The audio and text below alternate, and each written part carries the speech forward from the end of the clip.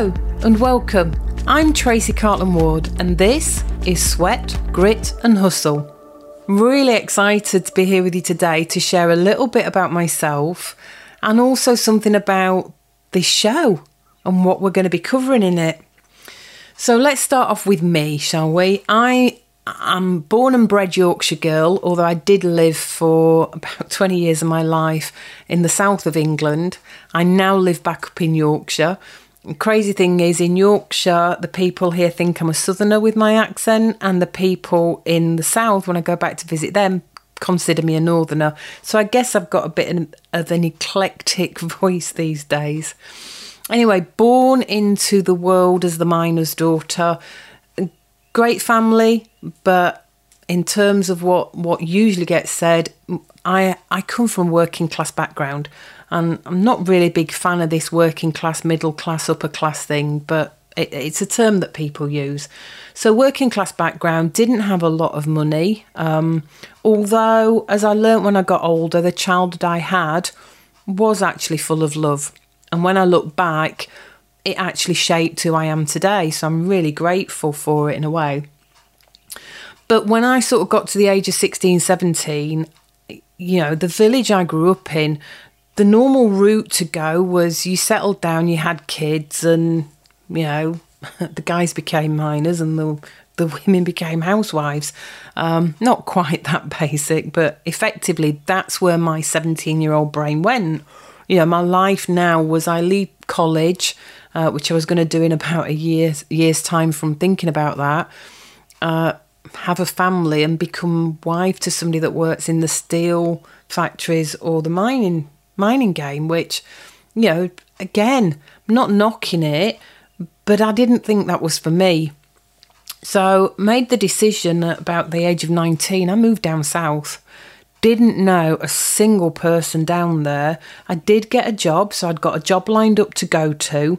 Moved down south, and funnily enough, stayed there for the next 24 years. Built a career in IT, and literally worked my way from being IT support right through to management and business consulting. But, got to the stage where after about the fourth takeover of the company that I was working for, I basically had enough. And again, maybe I'd got itchy feet. Maybe I do it every 20 years or so. But I decided I wanted to go off and work for myself. You see, my biggest issue and my biggest pain, I was a single mum, working in a corporate job, absolutely brilliant, really, I was really fortunate. I had a brilliant salary, could actually, bring up my child financially on my own, and it was fantastic.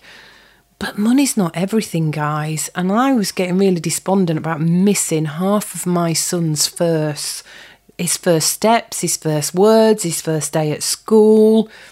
I mean, I don't know if there's any guys or girls out there. It's a hard thing when you have a family and then you realise that because you've had the family, you've now got to maybe work a few more hours or keep going into your day job, which at the end of the day takes you away from that family that you brought into this world and you want to be with. So anyway, having missed half of my son's first, okay, I could afford a nanny, guys. I'm not saying I wasn't fortunate, but just because you can pay for a nanny doesn't mean you want to miss your child's life, especially as a single mum. So I made a decision. I got the opportunity to take voluntary redundancy, so I did. Spent the next 18 months, I guess you could say, blowing some of my redundancy. But effectively, I was dabbling in what business to go into. I didn't have a clue how to start a business. I ran somebody else's divisions for them, but I'd never had to be everything in the business before. And when you start your own business, you are everything at the beginning. You are admin, you are finance, you are the salesperson, you're the chief cook and bottle washer. It's all down to you. So I dabbled a little bit in I looked at franchises, I dabbled a bit with network marketing, I looked at creating my own company, and I did do that for a while. I created a consultancy company in IT. And then I got into property. So I'd already bought a property while I was working for income. Didn't do it very professionally, left a lot of money in it, but it was all right. It was bringing me some income. That was great. And it was a property that, the money I owed on it was reducing and the value it was getting higher. So that was great. But I did do it in a bit of an amateur way with no real knowledge of what the heck I was doing. So I went off and did some training and got an education in professional property investing. And I'd built a portfolio now. I've got buy-to-lets, some HMOs, guest houses. And as I'm speaking to you now, we're at the end of a very long journey of converting a pub into 10 separate dwellings, which has been challenging itself. And I might bring you that as one of the subjects one week. So yeah, I guess you could call me an investor and developer, but I really prefer to call myself an entrepreneur because I am a businesswoman. I'm not just a property investor, I'm a businesswoman. And I was quite honoured to be asked by the UK education company that taught me if I would become one of their trainers, speakers and mentors. So after doing my own education, I then spent sort of the next 10 years, about 8.5 of those, I was not only building a portfolio, but I was teaching and speaking for another company and mentoring other students that were coming on behind me. And as we hit 2020 and the good old COVID, it was one of those where, face-to-face events stopped overnight, didn't they?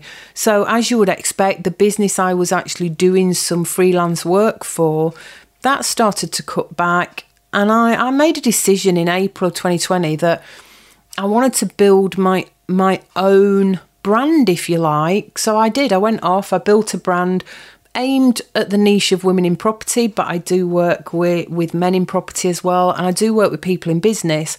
And I've gone off, built a community of women in property, and I give to that community, and I also make an income from mentoring and coaching people.